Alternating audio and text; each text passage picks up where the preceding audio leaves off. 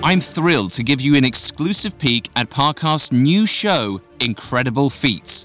It's hosted by comedian and podcaster Dan Cummins from the hit podcast Time Suck, and brings you true accounts of unbelievable physical strength, mental focus, and bizarre behavior. Monday through Friday, Dan goes behind the scenes and into stories of everyone from world-class athletes and world record breakers to artists, architects, and more. Right now, I'm going to play you a clip from the first episode about the skydiver who broke the sound barrier as he free-falled from the edge of space. To hear the rest of the episode, follow Incredible Feats free on Spotify or wherever you get your podcasts.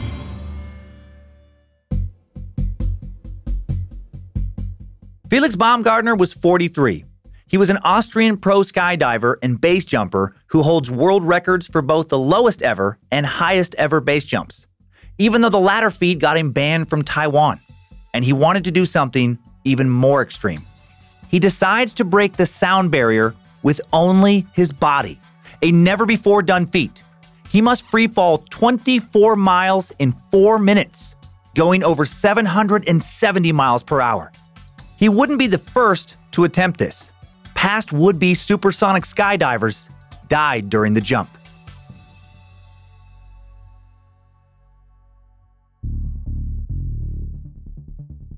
It takes 300 people and 5 years of planning to prepare for Felix's jump. Some of those people work for Red Bull, who sponsors the mission. They hire the perfect coach, Joe Kittinger, an 84-year-old retired Air Force colonel who set the world record for highest free fall in 1960 when he fell over 19 miles back to Earth.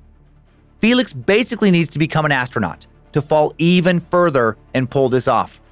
Low oxygen and low atmospheric pressure will kill him without proper training and protection.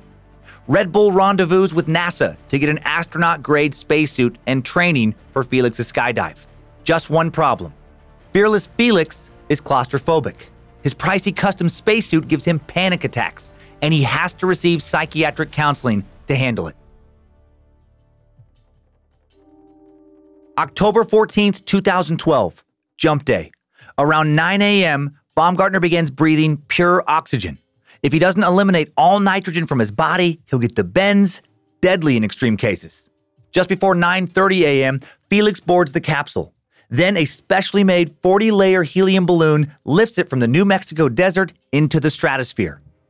As he ascends, his visor fogs up, blinding him. He radios Coach Joe Kittinger, "What am I supposed to do?" And they almost actually call it off, but then solve the problem by unplugging the visor and plugging it back in. Classic. Turn it off and turn it back on. Turns out that fixes phones, laptops, and fancy space helmets. Just after 12 p.m., Felix reaches 128,100 feet, the height he'll jump from. For scale, imagine 4 Mount Everests stacked up. Without the suit, his bodily fluids will vaporize and kill him at this altitude. He describes his view. When you stand up there on top of the world, you become so humble. It's not about breaking records anymore. It's not about getting scientific data. It's all about coming home. 12:08 p.m. He jumps. Almost immediately, he starts spinning. Really not good. If he can't control the spin, all his blood will gush out of his eyes, killing him. This is what killed the previous daredevils. Plus, the G-force threatens to knock him unconscious. He fights to stay awake. He could deploy his parachute, but then he loses his chance of breaking the sound barrier. Felix manages to control the spin, and 34 seconds in, boom! He breaks the sonic barrier. It's so loud, Mission Control hears it from the ground. 50 seconds in, Felix hits his terminal velocity, Mach 1.25, or 833.9 miles per hour. Over 830 miles per hour. Finally, he opens his parachute after almost 9 minutes in the air and lands safely, and then celebrates with Coach Joe. 2 weeks later, Felix goes on the Today Show and tells the world he did not enjoy the jump. Maybe because he almost died. Or maybe he just wanted to scare others away from trying to break his record. Worked on this guy, Felix. Mission accomplished. Either way, he retires from skydiving and base jumping, but he has not stopped being a daredevil. Today, he races cars, makes helicopters do backflips, and makes men like me feel, well, a little less manly.